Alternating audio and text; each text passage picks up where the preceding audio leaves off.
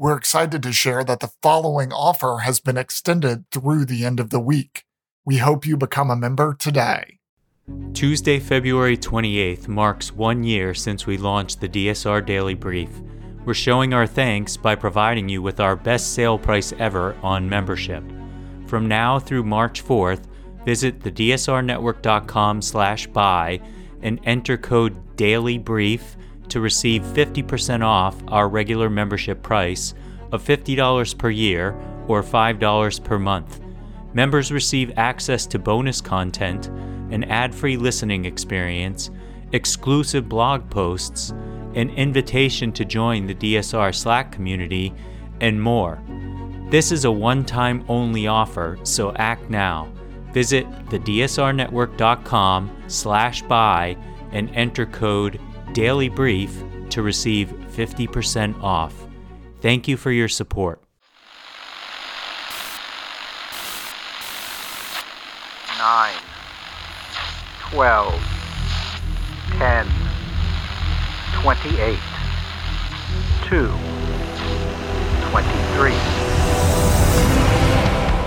This is Deep State Radio, coming to you direct from our super secret studio in the third sub-basement of the Ministry of Snark in Washington, D.C., and from other undisclosed locations across America and around the world. Hello and welcome to our podcast today. I'm your host, David Rothkopf, coming to you from Washington, D.C. Today we have a two-parter discussing two issues that are really important in different parts of the world, about as far apart as you could get, actually. One in the Southern Pacific and the Asia-Pacific region, or as we refer to it nowadays, the Indo-Pacific region, and the other on the western border of Ukraine in the country of Moldova. We're going to start in the Indo-Pacific, and our guest is Charles Edel, who is the Australia chair at CSIS. How are you doing today, Charles? I'm doing just fine. I'm really pleased to be on, David. Well, we're really happy to have you here. We would like to talk about a subject that has been a bit of a running gag on Deep State Radio for a long time now, which is AUKUS. But it started in a bit of a kerfuffle, which remains a kind of ongoing kerfuffle with the French, and has gone on from there. And some people consider it to be a big deal. Other people consider it to be a deal which is mostly in the distant future. We had a summit meeting of the leaders of Britain and the United States and Australia last week on the west coast of the U.S. to discuss this. There were further agreements about what AUKUS would be and would look like. What's your verdict on this new collaboration post that meeting?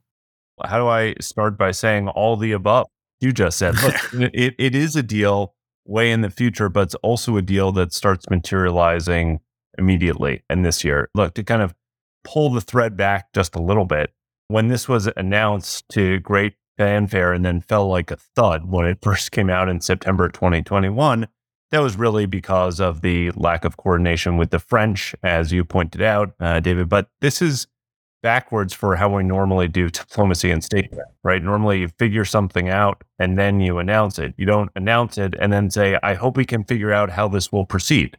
So what happened was, right, in September 2021, the leaders announced this and then said, we need 18 months to figure out how we're actually going to do it.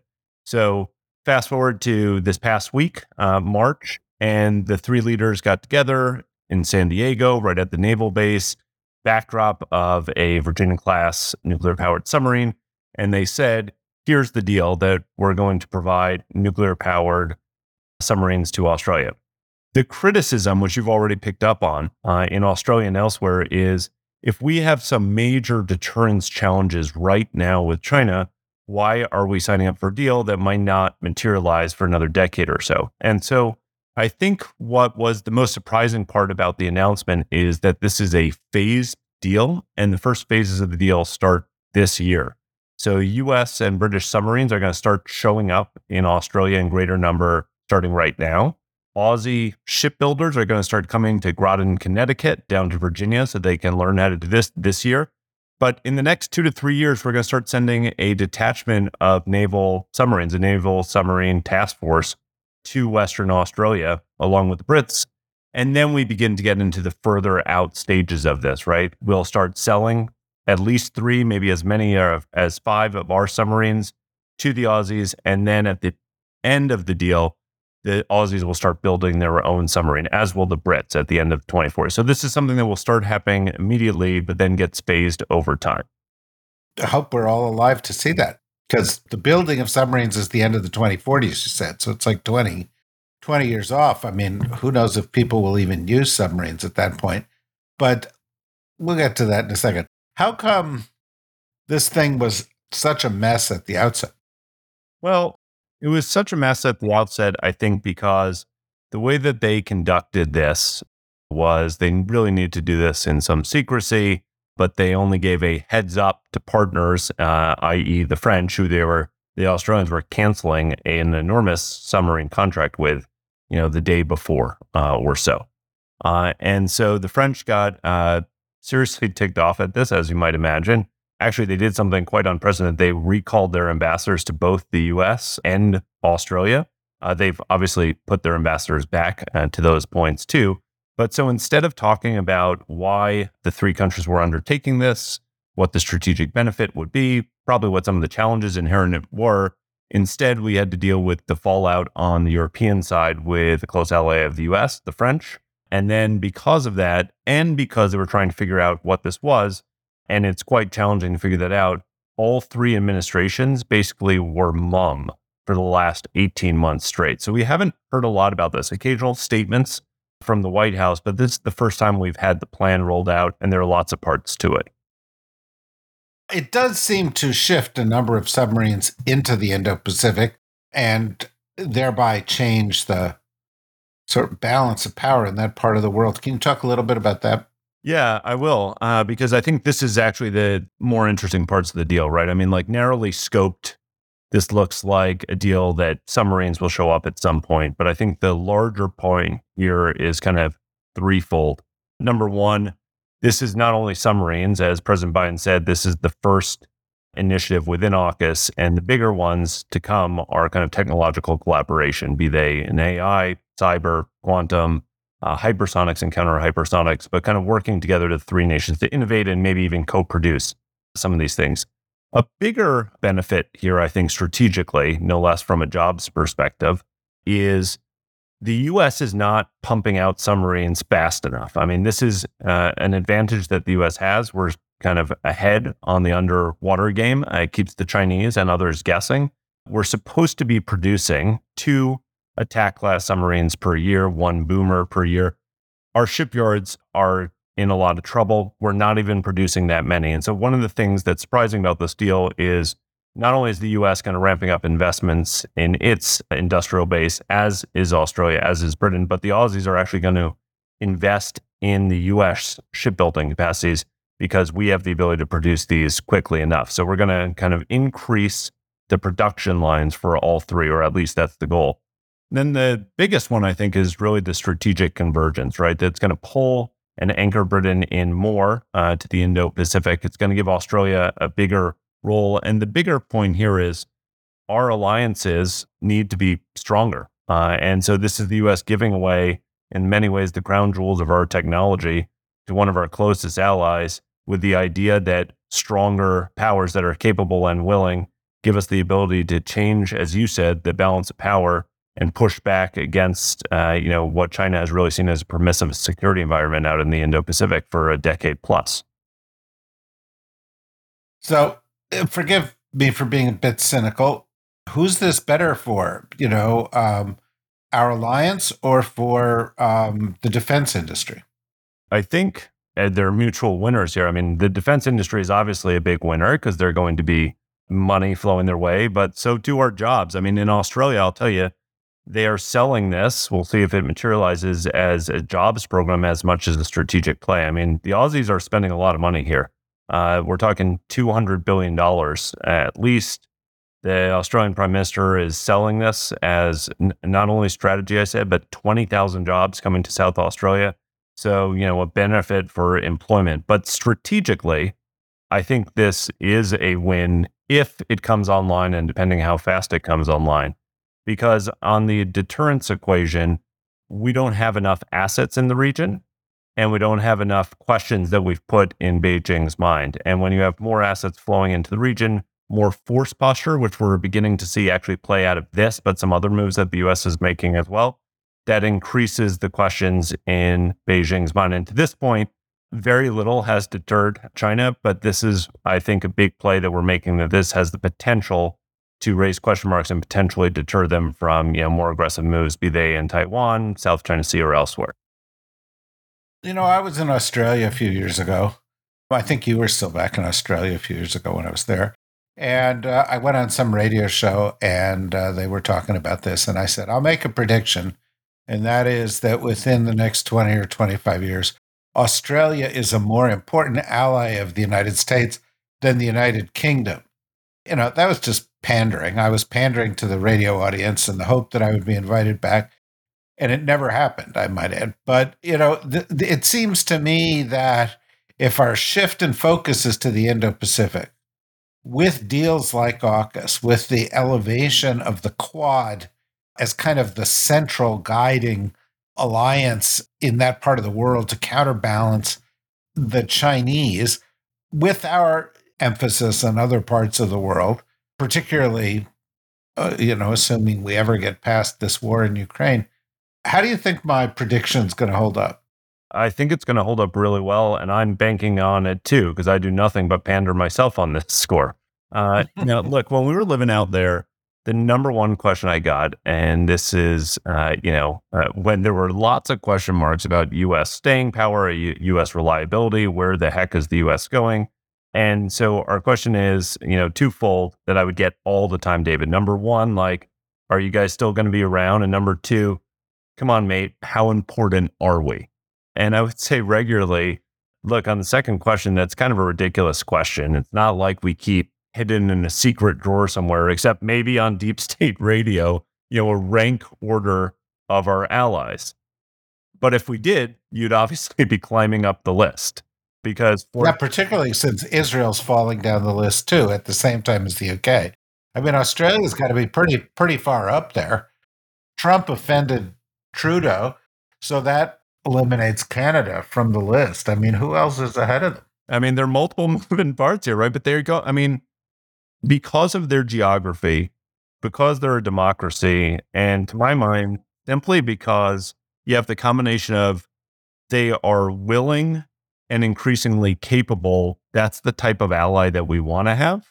And so for AUKUS reasons, yes, for kind of democratic value reasons, but also for strategic geography reasons. One of the things that's been hiding in plain sight for the last 3 years is the extraordinary push on both sides by both the Aussies and the US to spread our forces into Northern Australia. I mean, this year on the ministerial readout that they had back in December, they said, look, we have some Marines up in Darwin. It's now hit its kind of 2,500 goal number, but before too long, expect to see U.S. Air Force assets in there, both bombers and fighters. Expect to see surface ships, no less submarines. Even the Army wants it on Northern Australia. So it's a place that's importance is only going to grow when we think about geography, when we think about kind of diversifying U.S. force posture in the region. And because they're like a big democracy too, we kind of have a natural affinity with them to boot. Well, I think many Americans don't understand really the geography. They think Australia is kind of down in the south and in the middle of the Pacific, and that's probably as far as they think about it. But Australia is actually sort of the end of the archipelago leading down from Asia. I believe the Aboriginal Australians walked across the archipelago and made small journeys via boat 60,000 years ago. So it's part of Asia in a way that many people don't see it. Yeah, you're right. I mean, when we talk about like first island chains, second island chains, like Australia is the southern anchor there too. But when Americans do think about Australia, and look, as someone who lived there for a number of years, as a person who flew back and forth a lot, it is a long way away. I mean, I always would explain this to friends and family that, look, if you want like a sense of how far away it is, if you need a sense for a reminder for how World War II in the Pacific played out, you get on a plane in California, you take off and you fly down for 15 and a half hours straight, and you don't see anything but water, and then you land in Sydney. It is a far way away. Yeah. When I was in Australia, I also noticed that there are very special views evolving in Australia towards China. Some of them I thought were kind of tinged with racism, to be honest with you. The anti-Chinese sentiment I saw was a little troubling in that regard. How does the average Australian view the rise of China?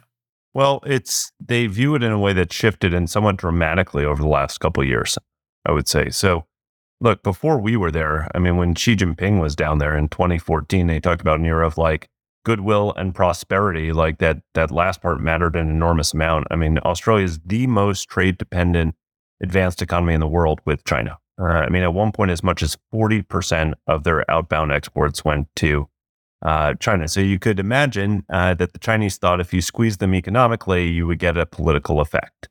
But for a long time, Tony Abbott, who was one of their many former PMs, said, if you want to understand Australia's relationship with China, it's predicated on both fear and greed. And the fear factor has kind of gone up while the greed factor has gone down a little bit in the last couple of years.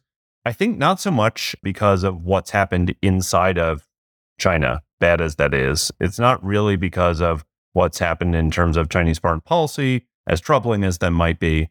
But really starting around 2016, 2017, it was what was happening inside of Australia and what the Chinese state was doing inside of Australia, bribing Australian politicians, buying up all Chinese language news sources. I mean, I was teaching at the University of Sydney, and there were multiple instances of Chinese students being directed to protest, counter-protest, kind of Hong Kong or Xinjiang, and multiple instances of violence happening on campus. And so the average Australian, I think, is very aware of these things. And you can kind of track this in public perceptions and polling that where there used to be like a pretty good feeling towards China, I think warm and fuzzy feelings for Xi Jinping is down to like 12% in Australia. That's a 40% decline over the last 3 years.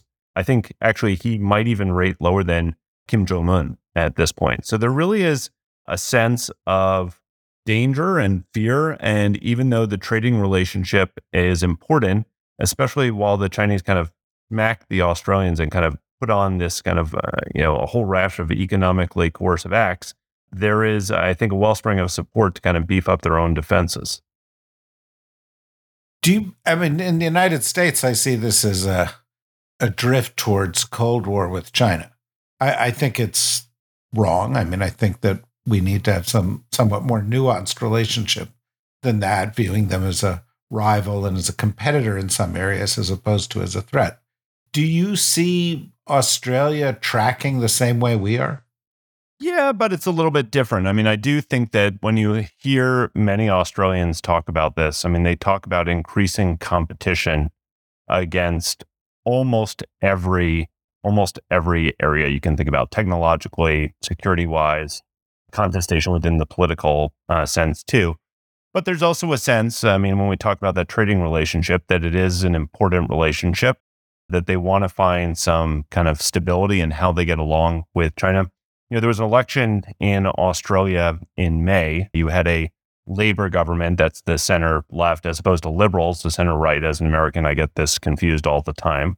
But so the center left party came to power, and on their relationship with China, they had promised to not change the substance of Australia's policies, right? I mean, they were the first in the world to kind of exclude Huawei out of their 5G systems. They had passed countering foreign interference legislation. They had supported AUKUS in opposition.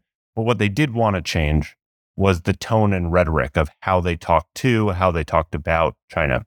In fact, in the first 8 or 9 months that they've been in, they've managed to kind of pull off that trick somewhat successfully. So you've seen the Chinese being willing to meet again with their Australian counterparts. The Australians aren't as forward-leaning in their language oftentimes as we are. So oftentimes they'll talk about wanting to protect themselves from coercive activities. otherwise known as China, but China never makes an appearance in official speech making. Do you think people in Australia would be willing to fight to defend Taiwan? I don't know. Polling suggests maybe, but polling suggests a lot of different things. On two different parts to that, David. I mean, on Taiwan is kind of a nascent and growing policy issue in Australia. Obviously, the debate has exploded here in the United States, kind of left, right, and center. In Japan, the Taiwan debate has really moved a lot. In the Philippines, it's actually starting to move. In Australia, it's just beginning to kind of eke into the public space. And so people, I think, are beginning to think about this. Most recent polling on would you be willing to fight in Taiwan? Of course, there's no caveats, no contingencies about how such a fight would break out. The polling was up over 50% for the first time. But again, I think, as with everything, it's contingent upon a number of different things, how things broke out, how they fight it, how a contingency's unraveled. But I think that there's more recognition that a fight is brewing in general than there had been before, and there's more willingness by Australians to step up to the plate. Do you think Australia can be an effective interlocutor with other nations in the region in a way that the United States can't? Yeah, I think they can, and I think we've been seeing that, particularly over the last 8 or 9 months. For the Aussies, they were really freaked out when the Solomon Islands security deal kind of popped up between China and the Solomon Islands. If we're talking geographically, right, Solomon Islands, Americans hadn't really thought about it, heard about it since the Battle of Guadalcanal. It is right smack up against Australia. And it's almost an existential danger for Australians to think about a potentially hostile power having a naval base there. And I say that as backdrop because when the new government came into power, Penny Wong, their foreign minister, got on a plane, and I don't think she's come off one since she started. I mean, she's been all over the Pacific. She's wanted to make sure that China isn't stealing a march and kind of turning the security situation upside down. And they've been pretty effective. The Australian Prime Minister, Anthony Albanese, when he left San Diego, his first stop was Fiji. There's a new government in Fiji. And, they wanted to make sure that, as happened the first time around in AUKUS, there weren't a lot of concerns. The Fijian Prime Minister came out and said, you know what, this makes total sense and we support it. The Aussies, I think, made something like 60 phone calls in the days leading up to AUKUS. The Indonesians, who had been quite negative about AUKUS, concerned about what it meant for the non-proliferation treaty, were much more neutral and balanced in what they had to say. And even the Philippines, who obviously we had a ton of challenges dealing with under Duterte, we've now turned the corner with Bongbong Marcos in a lot of ways. The security alignment is really coming online, but the Aussies were in there before we were. And increasingly, the Philippines are saying that we want to work more and more with the Aussies. So yes, I think they can do a lot of things that we can't around the region. Do you think that Australian-ASEAN relations have been damaged permanently by the triumph of Michelle Yeoh over Cate Blanchett in the Best Actress Oscar? Obviously. They said when they were in opposition, that the current government, they said, look, the first thing we're going to do is appoint an ambassador at large to ASEAN. Obviously, they didn't have to think about dealing with this Oscar contingency that they'd have to meet. Yeah, no, it's true. I think actually the Best Supporting Actor also, his origin was in ASEAN. So, but it does emphasize, in an interesting way, the growing importance of the Asia-Pacific region to people in the United States and our awareness and our cultural consciousness, as well as through deals like this.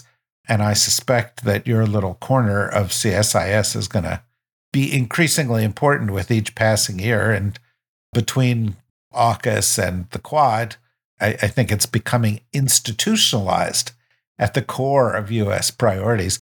So I hope we'll have you back. I hope you'll be willing to talk to us again about these issues as they occur. Not the Oscars necessarily, but perhaps some of these other issues in the months ahead. Look, I'd be happy to come back, and we'll pretend to be critical, and both of us will lavish praise on Australia, so they'll let both you and me come back and visit again soon. Yeah, I'm waiting for the invitation. Of all the places I visit, I think I've been in 80 countries. Australia is way up high at the top of the list in terms of just being a great place to go and great people. And all those reports of spiders and snakes, I just didn't encounter. Well, you just weren't there long enough, David. They're all true. Did you? Look, let me just tell you, before we moved there, we had our boys enrolled in a school. We got the newsletter for the school, and it had a picture of like a face down child with a grown up hovering over them. And it said, Dr. Vropnu, Vijay's mother, demonstrating how to treat a poisonous spider bite. And my wife said, "Oh my goodness, is that what we're going into?" We move into our house, and day one, we found redback spiders, which are the poisonous kind, everywhere. So, yes. Oh my God. Oh my God. Well, I suspect your family was delighted to return to Washington. Are you kidding? I think we never wanted to leave Australia. It was terrific when we were out there, but everyone has toughed up and can now deal with like the very small spiders we have here. Yeah, well, exactly. Well, thanks, Charles. I really appreciate it. And we'll have you back again sometime. Thanks to everybody for listening. This is the point in the podcast where we'll take a break, and members will be able to join us in a moment for our discussion of Moldova. For those of you who aren't members who want to be able to talk about things like that and get all of our podcasts, go to the DSRnetwork.com, click on membership. I think it's about $5 a month, and it's certainly worth it to get discussions like this one and that one. Until then, thanks to everybody else for listening. Members, stand by.